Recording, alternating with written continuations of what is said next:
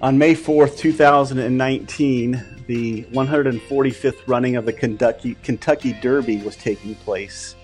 I don't know if anyone out here is a race fan, a horse racing fan, but this was a unique year for several reasons. And one of those being that the purse was upped to $3 million from $2 million. So they were expecting quite a bit more money to be.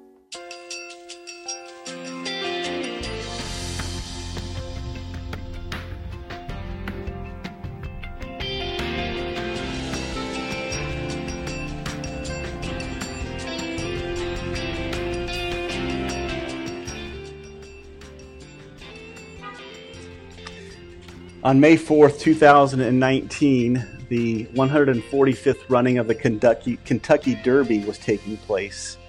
I don't know if anyone out here is a race fan, a horse racing fan, but this was a unique year for several reasons.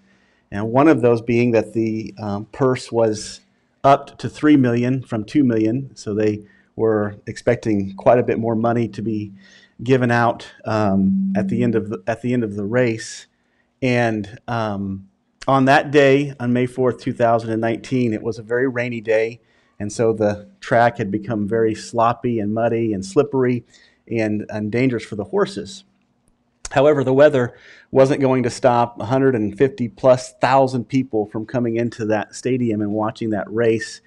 And it wasn't going to stop the 20 horses and their jockeys or the owners from competing to receive that crown, not only receive that crown, but also receive that paycheck, that $3 million paycheck. Fast forward to the end of the race. The race by the name of Maximum Security was coming around the last bend of the race, and he had about a length, which is a horse length lead over the other horses. And he's coming around the last bend, and the horse, obviously knowing that this was his last opportunity, by the name of the War of Will, is coming around the outside of Maximum Security, trying to make a move at that point to pass him and then to go in for the victory. A few things happen in that moment, allow for Maximum Security to stay in the lead in that race and to go on. He ends up winning, not over War of Will, but he ends up winning over another horse by 3/4 of a length. So after the race is over, if you've ever watched any of those things or maybe even been at them, you know that the celebrations are pretty intense. And so there's a great celebration. And the difference is that for about 20 minutes on the screen, it showed the results of the race, but it showed that they were not final. The results of the race were still in question. And so for 20 minutes, Maximum Security and their team and their owners and everybody is celebrating because they believe that they've won the race. You know, $3 million richer. Everything is kind of good, going good for them. After 20 minutes of that celebration, it pops up on the screen that the winner is this other horse, and that Maximum Security was disqualified.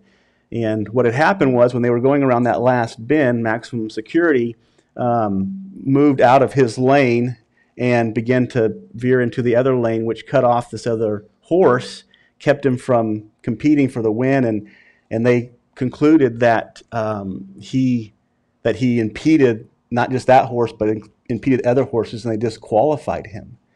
And this is the first time in 145 years of running the Kentucky Derby. This is the first time that the racer the horse that got first place was disqualified from the race and ended up in last place because of that disqualification. I tell that story because this passage of scripture that we're going to read this morning deals with this final judgment. It deals with the fact that one day we're going to stand before the judge, and it is important that we persevere. That's kind of the theme of Hebrews. It's important that we persevere in the faith all the way to where we're standing before the judge. Okay, in the same way that some people can get in their Christian life or in their life, and they can have peaks and valleys of what we would call spiritual moments of goodness and then fleshly moments of badness. But we get into those things and we get really confident, kind of like Maximum Security. I love his name, right? Maximum Security ended up not being enough Maximum Security, did it? Right? And it's just interesting to think about the names of these horses. And so when that horse gets there, he thinks he's won. Everything has been right. He finally, ultimately, is judged by the judge, and he's found to have been disqualified. He's found to have failed to be successful in all of the confidence that he had in that moment, and all of the surety that he had won that race. He ultimately faced the judge, and he was claimed to be guilty. He was claimed to have hindered and claimed, and his reward was taken away from him, and he was shamed for this. And the Christian life is very similar. We're running a race, and we're running a race that's going to go on forever. And it's not about what you did yesterday for the Lord. It's not about what you are going to do tomorrow for the Lord. It's about what you're doing right now for the Lord. The confidence that we have in Christ is not a confidence that's based upon what we've done in the past. It's a confidence about what God is doing in our lives right now. What is God ultimately working in our life? So in the last verses of Hebrews 12, what we have is we have this expression, if you will, of how we approach this judge. And how we approach the judge is super important as to whether or not we are accepted by him. In other words, in a horse race, it's how you run the race, right? And then how you finish, and all those things have to be in place. But you stand before the judge, and he says you're the winner. In the Christian life, it's not necessarily how you run the race, but it's how you approach the judge of the race. It's how you come to him. And all of that is, you can connect it together. Running the race would be connected to how you approach him. But here's what he's going to give us some things to think about and meditate on about how are we going to face the judge? How are we going to approach the judge on that day when we stand before him? Let's just read it together, and then we'll look at a few thoughts from the passage of Scripture. Verse 18, it says, "For you have not come to what may be touched." And let me stop for a moment. Just remember the text before it was about Esau, and how Esau had forfeited his eternal birth, or his earthly birthright, which is a picture of our eternal birthright, right? He forfeited it in a moment of pleasure. As John Piper says, he sold his birthright for a bowl of soup or a bowl of cereal, right? So this is a following of that. What he's saying is don't sell your birthright for a bowl of soup. Don't sell out your Christian life. Don't sell out your faith for something that is temporary, right? Don't sell out on God for something that's not going to last into eternity. Stay true to the faith. Stay close to the Lord, and in the end, in eternity, that's when things begin to make sense, right? That's when things begin to work out. If our goal in this life is to have everything that we desire temporarily, and we're living life from a temporary perspective, and that's our mindset, it's not going to take us into eternity. And it's not going to really matter in eternity either. That's Matthew 6, lay not up for yourselves treasures on earth, where moth and rust does corrupt and thieves break through and steal, but lay up for yourselves treasures in heaven. Lay up for yourselves treasures in heaven. So that context, let's read on here. He says, "For you have not come to what may be touched, a blazing fire and darkness and gloom and a tempest, and the sound of a trumpet and a voice whose words made the hearers beg that no further messages be spoken to them. For they could not endure the order that was given. If even a beast touches the mountain, it shall be stoned.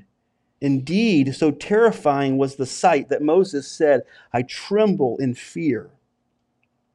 But you have come to Mount Zion, to the city of the living God, the heavenly Jerusalem, and to innumerable angels in festal gathering, and to the assembly of the firstborn who are enrolled in heaven, and to God, the judge of all, and to the spirits of the righteous who are made perfect, and to Jesus Christ, the mediator of a new covenant, and to the sprinkled blood that speaks a better word than the blood of Abel. And then we get into verse 25 and we get our instruction. Really, there's two portions of the last section that we'll look at this morning. And then we get into our instructions. As a result of the last two portions of Scripture, Mount Sinai or Mount Zion, which is what's being compared here. In relation to Mount Sinai and Mount Zion, how should we respond? And he says, see to it that you do not refuse him who is speaking. For if they did not escape when they refused him who warned them on earth, much less will we escape if we reject him who is warning us from heaven. Now, let me say this to you. Very, very important to get this. If you go back to verse 18 down to verse number 21, how is the Lord speaking to them? It's a lot of trouble, isn't it? Darkness and blazing fire and gloom and tempest and the sound of this mighty voice. And you're talking about this is a moment of crisis for the children of Israel. He says this to them. He says, do not refuse him who is speaking. This is talking about future sense. God is going to speak to us again. God is going to speak to us again, and it's not going to be pleasant. It's not going to be easy. It's going to be difficult and challenging and full of God's character. I think sometimes we minimize God's character back down to this all-loving God, and we remove the fact that God is all just and he's full of wrath. It's interesting that he closes out this chapter with, our God is a consuming fire. That's what he closes it with. He points them back at the end of this affirmation, or not affirmation, but encouragement to not forsake the voice of God. He points them back to not Mount Zion, but he points them back to Mount Sinai. Because that's what it's going to feel like. That's what it's going to feel like. When God is speaking to us, it's going to feel like Mount Sinai. Because he's going to point out our sins. He's going to point out, and we see that in crisis. We often don't want to acknowledge it, but we see it in crisis. We see the reality of death. We see the reality of sin. We see that rampant around us. Do not refuse when he speaks to us. Do not neglect. Do not push aside that God is communicating with us. He goes on to say, for if they did not escape when they refused him who warned them on earth, much less will they escape if they reject him who warns them from heaven. At that time, his voice shook the earth. But now he has promised prophetically, yet once more, and I will shake not only the earth, but also the heavens. So he makes it clear that what they experienced in Sinai is going to come, and it's going to come in larger folds. It's going to come bigger. It's going to come harder. I'm going to shake not only the earth, but I'm going to shake the heavens. He says this in verse 27. This phrase, yet once more, indicates the removal of things that are shaken, that is, things that have been made, in order that the things that cannot be shaken may remain. In other words, God's going to shake the earth in such a way as to remove that which is fleshly, that which can be touched, that which can be felt, that which can be shaken, so that which is spiritual might remain. And we'll look at that here in a few moments. Therefore, let us be grateful for receiving a kingdom that cannot be shaken, and thus let us offer to God acceptable worship with reverence and awe, for our God is a consuming fire. So in the end, he tells us, how do we approach this God? How ought we to approach this God? So there are two ways in which we can approach God, mentioned in verse 18 down to verse 24, and then in the end there's a challenge for how we ought to approach God. Turn in your Bibles with me, if you would, all the way back to the book of Exodus. I want you to see this unfold a little bit of what the author of Hebrews is talking about when he talks about, in verse number 18 to 21, he talks about this experience that the children of Israel had at Mount Sinai when they faced God, and they faced God in a very, very real way, okay? And they faced God in a very harsh way. Okay, very, very much we see his anger and his wrath towards mankind. So what he's saying here is that these people came to God in a certain way. And when they came to God in that way, they faced God's justice. God, one of the things you want to remember as we go through this text is that God is the same all throughout the text. God hasn't changed from when he faces people on Sinai to when he faces people on Zion to when he faces people in the end. God is the same throughout. What is different is us. What is different is how we approach him. God is not any different towards anybody who approaches him in faith. If somebody approaches God in faith, God shows them grace and mercy. If somebody approaches God in works, then they're going to face God's justice and God's wrath. That's what the beginning of this refers to. Back in Exodus chapter 19, listen to what he says. He says, "Now therefore," verse number 5, "if you will indeed obey my voice and keep my commandments, you shall be my treasured possession among all peoples, for all the earth is mine, and you shall be a kingdom of priests and of holy nation, and a holy nation. These are the words that he shall speak to the people of Israel." So he gives them a promise. If you keep my words, you shall be a kingdom of priests and a people of a holy nation. This comes from Revelation, or this actually precedes Revelation. It's a prophecy about Revelation of all those who come to God in Christ will be a kingdom of priests and a holy nation. Here in Exodus, he says, all those who obey me will be a kingdom of priests and a holy nation. Listen to what he says in verse 7. "So Moses came and called the elders of the people and set before them all these words that the Lord had commanded him. And all the people answered together and said," and I want you to get this, because this is going to begin, chapter number 20 begins this journey of the commandments. And it goes all the way through the book of Deuteronomy and into the book of Joshua. I mean, you're talking about large portions of Scripture that deal with the law. You want to deal with some serious legalism, read those books of the Bible. Now here's what happens. God says to them, if you obey my voice and keep my commandments, this is what's going to happen to you. Moses comes down to the people and says this to them. And all the people with one voice say in response to Moses, "All that the Lord hath spoken to us, we will do." In other words, they're accepting this. They're saying, we will do what God expects of us. They obviously hadn't done what God expected of them up until this point, and they will not do what God is expecting of them up until into the future. In other words, they're saying, we will accomplish what God requires of us. And so what God does is God shows them what it looks like to accomplish what God requires of them. And God goes into this whole litany of, here's what is required of you.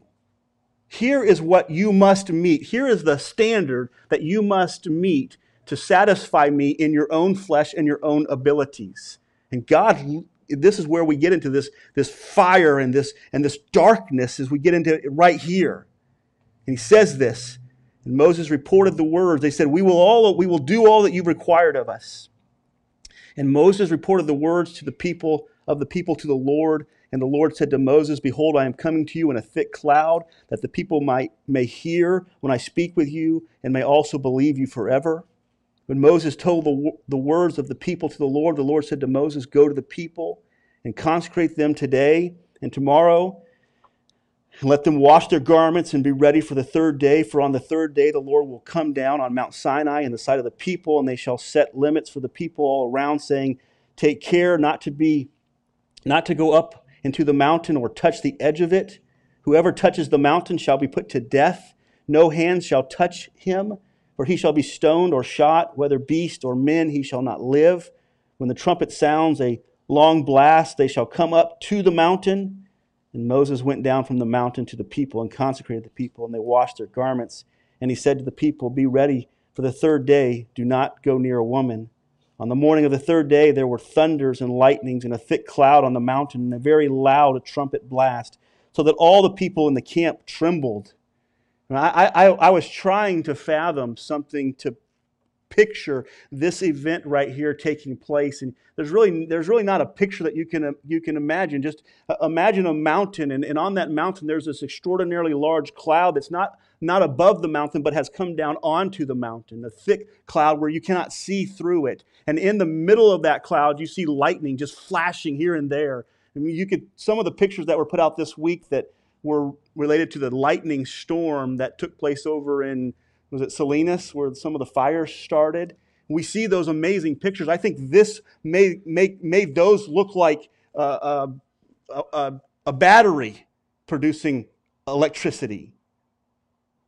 I mean, you're talking about this event, this extraordinary event of God showing His holiness, God showing His extraordinary might, God showing His extraordinary wrath towards those who come to Him based on their own merits.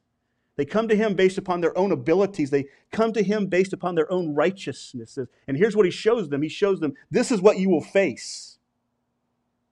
When we think of eternal damnation in hell, we cannot fathom that. But that is people who are coming to the God of the universe, who is perfectly holy, righteous, and just, and saying, my works should merit your favor. He is showing them that here in this passage of Scripture. And He says, the thick cloud, and you just picture the lightning flashing and loud thunder, and very loud, and out of it comes this very loud trumpet, and then there's a voice. Oh my goodness, I mean, you can't even put yourself there to feel what's going on here. There's this loud voice, this booming voice. A voice like no one has ever heard before. It is the voice of God. And out of this lightning flashing and this darkness and this huge cloud and thunder, and all of a sudden there's this extraordinary loud voice that comes thundering through it all. And it is the voice of God. And the people in that, they were trembling. And the word here describes just literally shaking in fear. Their knees were batting. They were just shaking. Their body could not be still. And Moses the same. Then Moses brought the people out of the camp to meet God. They took their stand at the foot of the mountain. Now Mount Sinai was wrapped in smoke because the Lord had descended on it in fire. The smoke of it went down like the smoke of a kiln, and the whole mountain trembled greatly. And as the sound of the trumpet grew louder and louder, Moses spoke, and God answered him in thunder. The Lord came down on Mount Sinai to the top of the mountain, and the Lord called Moses to the top of the mountain, and Moses went up. The Lord said to Moses, "Go down and warn the people, lest they break through to the Lord to look, and many of them perish. And let the priests come near to the Lord and consecrate themselves, lest the people break through to the Lord, and He breaks out against them." In other words, think about this for a moment. Think of the arrogance of these people. So Moses is up on the mountain getting this stuff from the Lord. The Lord's voice is thundering. You have the lightning, and you have the clouds, and you have all this stuff going on, which people are trembling. But yet in the midst of that crowd, there's Jesus, God has to send Moses back down off the mountain and tell the people to do what? Don't come up on the mountain. Don't come up on the mountain. So there's some people in this crowd of people that are saying, we're going to go up and talk to God. We got some good works that we can go up and we'll negotiate with Him, and all of this stuff will go away. And the Lord says to them, go down there and tell them not to come up on this mountain. They will die. Immediately they will die. God is displaying for the children of Israel, and He's displaying for us that when we approach Him, when we come to Him, built around our own merits and our own righteousnesses, we will face His wrath. We will face His justice. We will stand before the Judge of the universe, and we will find Him to be very, very just and holy and condemning. And it will be full of wrath and judgment. The Bible says this about it: the sound of the trumpet and a voice whose words made the hearers beg that no further messages should be spoken to them. In other words, they begged that God would stop talking. And the reason for it is because they could not endure the orders that were being given. They could not obey the Ten Commandments. They wanted God to be quiet and not to speak any longer. This is how people approach God. People who approach God in their flesh, people who approach God in their own righteousnesses, people who approach God in their own abilities, people who respond to God's presence in their flesh, in their own abilities. This is what we'll face. It will not be the limitation of seeing God's righteous hand. It will be the maximizing of seeing God's righteous hand. Perhaps we're in a season right now where God is showing himself mighty to us. And we go to him with our self-righteousnesses, and we go to him with our merits, and we go to him thinking that we deserve for him to lift all of the problems that we're facing. We don't deserve for him to lift these things. And if we go to him with our merits, we will face this wrathful God, just holy God, who will give us exactly what we deserve. And listen, we do not want what we deserve. We're not here looking for justice. We're here looking for mercy. Mount Sinai is a picture of justice. It's a picture of the law. It's where God gave his commands and said, keep these commands, or face this about me. Mount Sinai is a picture of approaching God in our own righteousnesses. He doesn't stop there. He says this, and he's encouraging the people. He says, but you have come to Mount Zion. So in other words, you have not come. This is a picture of their salvation. You have come to Mount Zion, to the city of the living God, the heavenly Jerusalem, to an innumerable number of angels in festal gatherings, to the assembly of the firstborn who are enrolled in heaven, and to God who is the judge of all, and to the Spirit of the righteous made perfect, and to Jesus, the mediator of the new covenant, and to the sprinkled blood that speaks a better word than the blood of Abel. Well, the first thing that you'll notice different between Mount Sinai and Mount Zion is that Mount Sinai is about all that is physical. He talks about that this can be touched. Mount Zion is that all that is spiritual. It is that which cannot be touched. It is a spirit. We are a part of a kingdom that is a spiritual kingdom. And it will one day be a physical kingdom, but for now it is a spiritual kingdom. We have come, and these people have come to this mount. This is the gospel. The gospel isn't that we come to the Lord and face him based upon our merits. The gospel is that we come to Mount Zion and we plead with him for grace and mercy, totally in spite of our merits, in spite of the fact that we do not deserve any of his kindnesses. But listen, folks, the reality is this morning, if we come to Mount Sinai and we say, God, look at me, I deserve your favor, God will show us who he is. And maybe we're seeing that even today in our world around us. But yet he says to them, but you Hebrew people, you've come to Christ. You've come to Mount Zion, which is the place from which salvation comes. Jesus Christ, this is another term he uses. He explains it and calls it spiritual Jerusalem. This is where Christ comes from. This is Mount Zion is all about mercy and grace. It's all about not getting what we deserve. It's about a people coming before the Lord God of the universe in humility and brokenness, acknowledging their sins, acknowledging their unworthiness, acknowledging that there is nothing that they can do to gain God's favor, but yet he showers them with favor. Can we get the picture that's taking place here? Here are people who come to God wanting what they deserve, and he shows them what they deserve. And here's a people who come to God wanting not what they deserve, and he gives them grace and mercy. He says this, but you Hebrew people, you have come to Mount Zion. You have come to the city of the living God, the heavenly Jerusalem, and to innumerable angels and festal gatherings, and to the assembly of the firstborn who are enrolled in heaven, and to God who is the judge of all, and to the spirits of the righteous who have been made perfect. These are those who have been made perfect by the blood of Christ. Our righteousness is not based upon our own merits, but it's based upon the merits of Christ. We do not come to God requiring of him to give us what we deserve. We come to God requesting of him to give us what we don't deserve. These are the spirit. We come. This is a celebration, isn't it? I mean, you think about Mount Sinai is a moment of torment. And Mount Zion is a moment of celebration.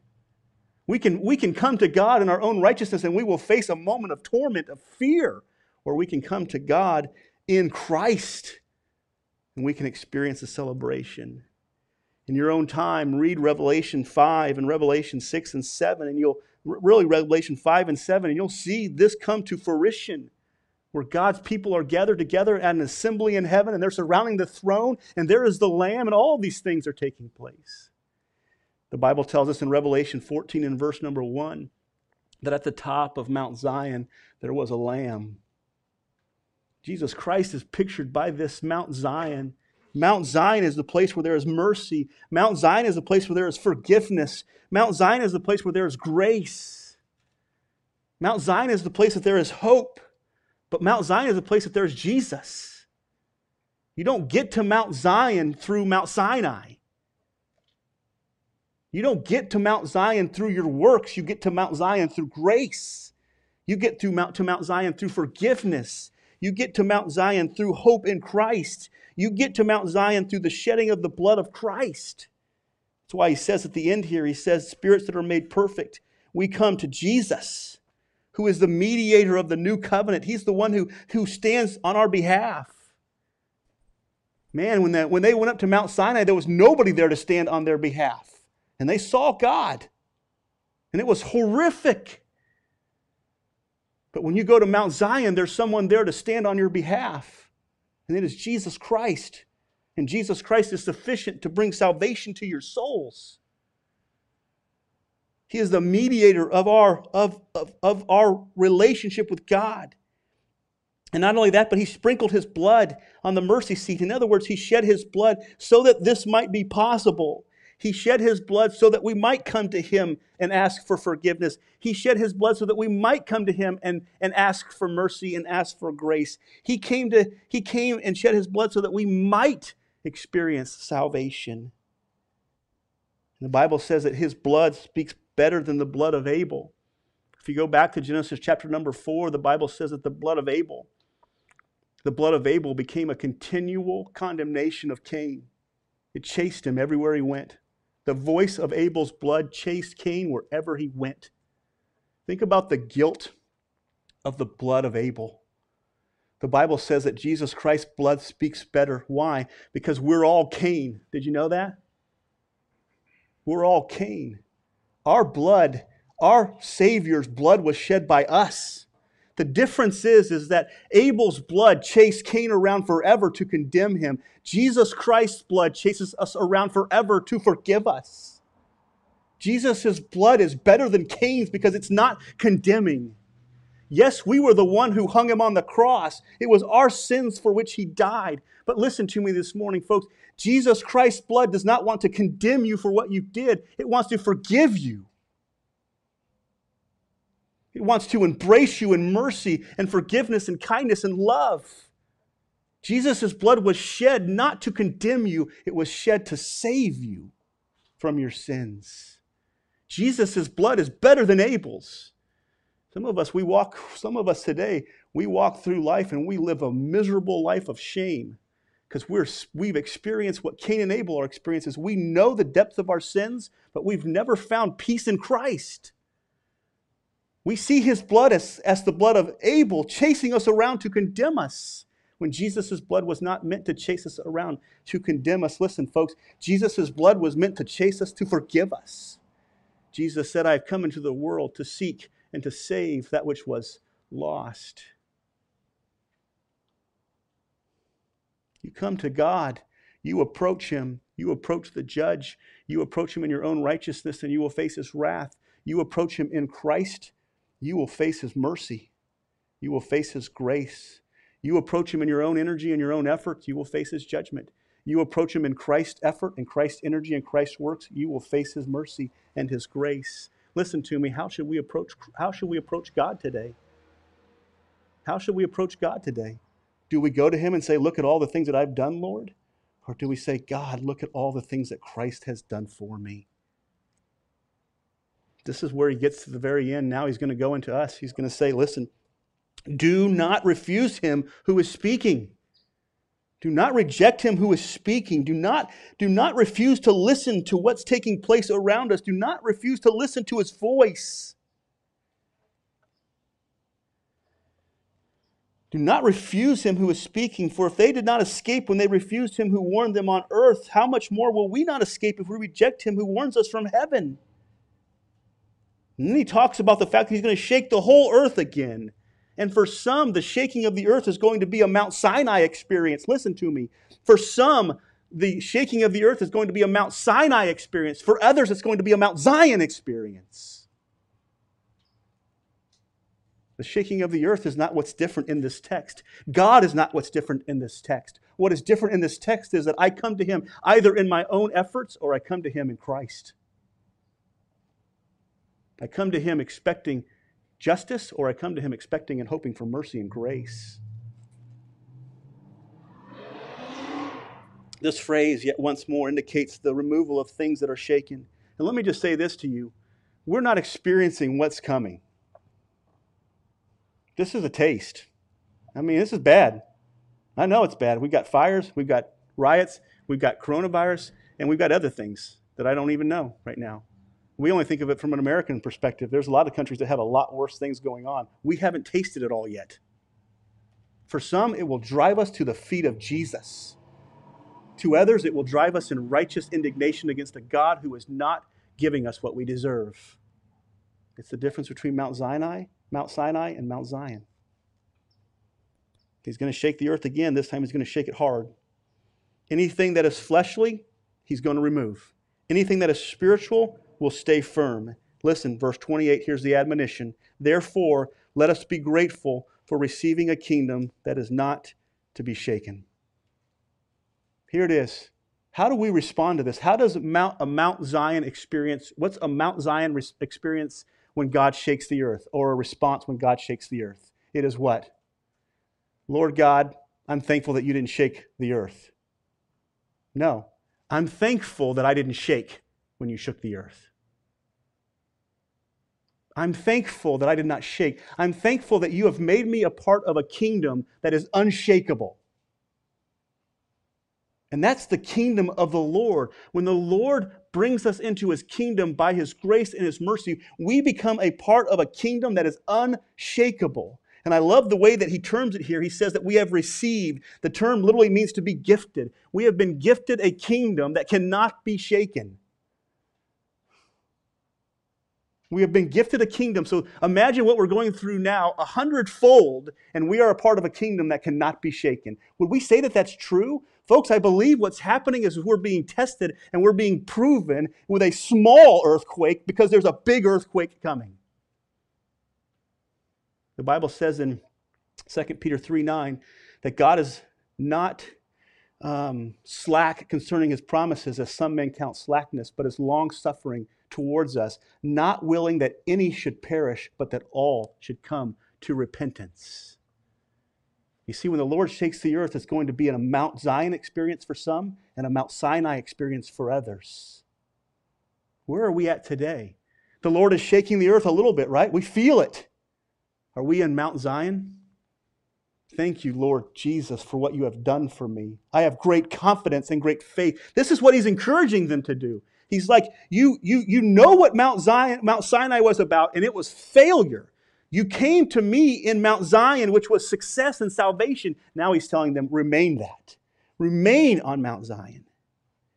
Therefore, let us be grateful because we have been gifted. We have been given a kingdom that cannot be shaken. So the first attitude that we should have today is thankfulness. Not that we have no problems, but that we can't be shaken.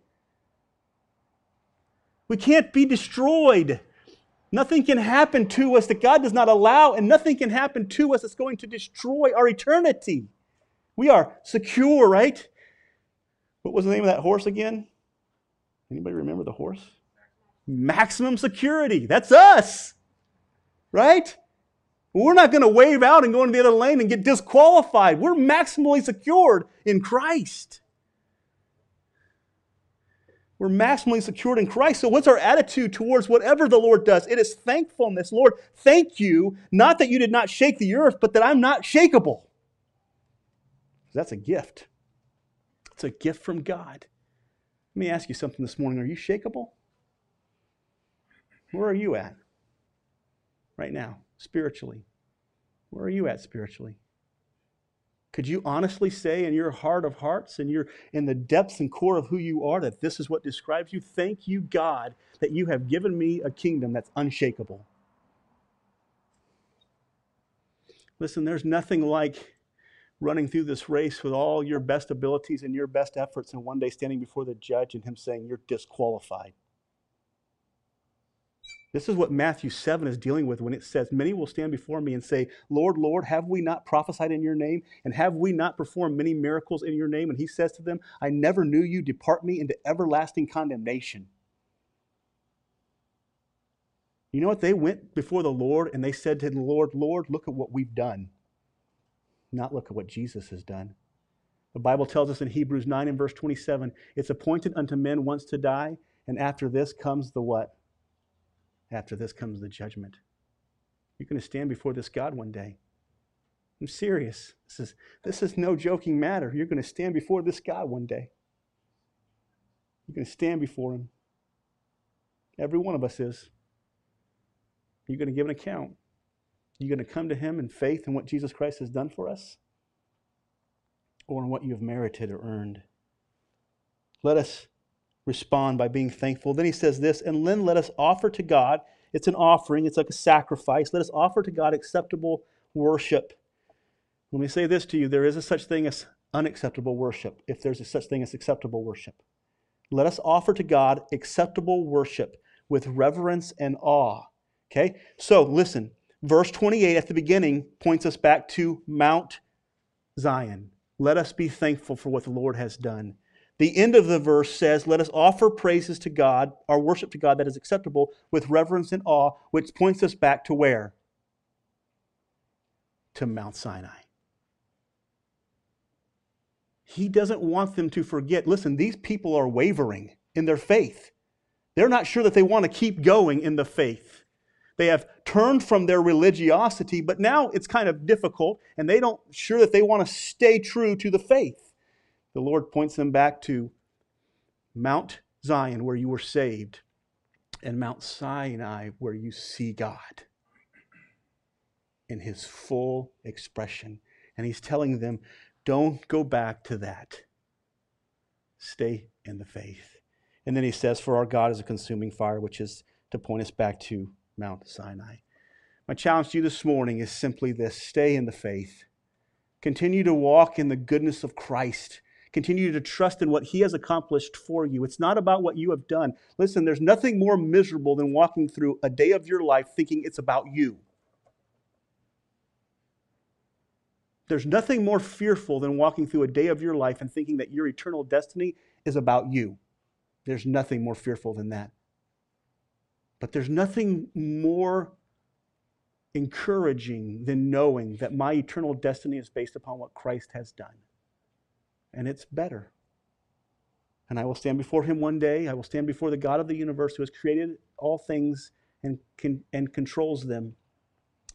I will stand before him one day and I will be accepted not based upon what I have done, but based upon what Christ has done for me. He's telling them to stay the course. So my challenge to you is simply this. You can look at the past and you can see the moments where you've put trust in your flesh, just like the Jewish people did, the Hebrew people did, right? Was it a moment of great pleasure and joy and great comfort? Or was it a moment of fear because you know that you cannot do what God requires of you to do? You know that it fails. So he says, look at your past and know that trusting in your flesh fails. Look at the cross and know that trusting in Christ succeeds.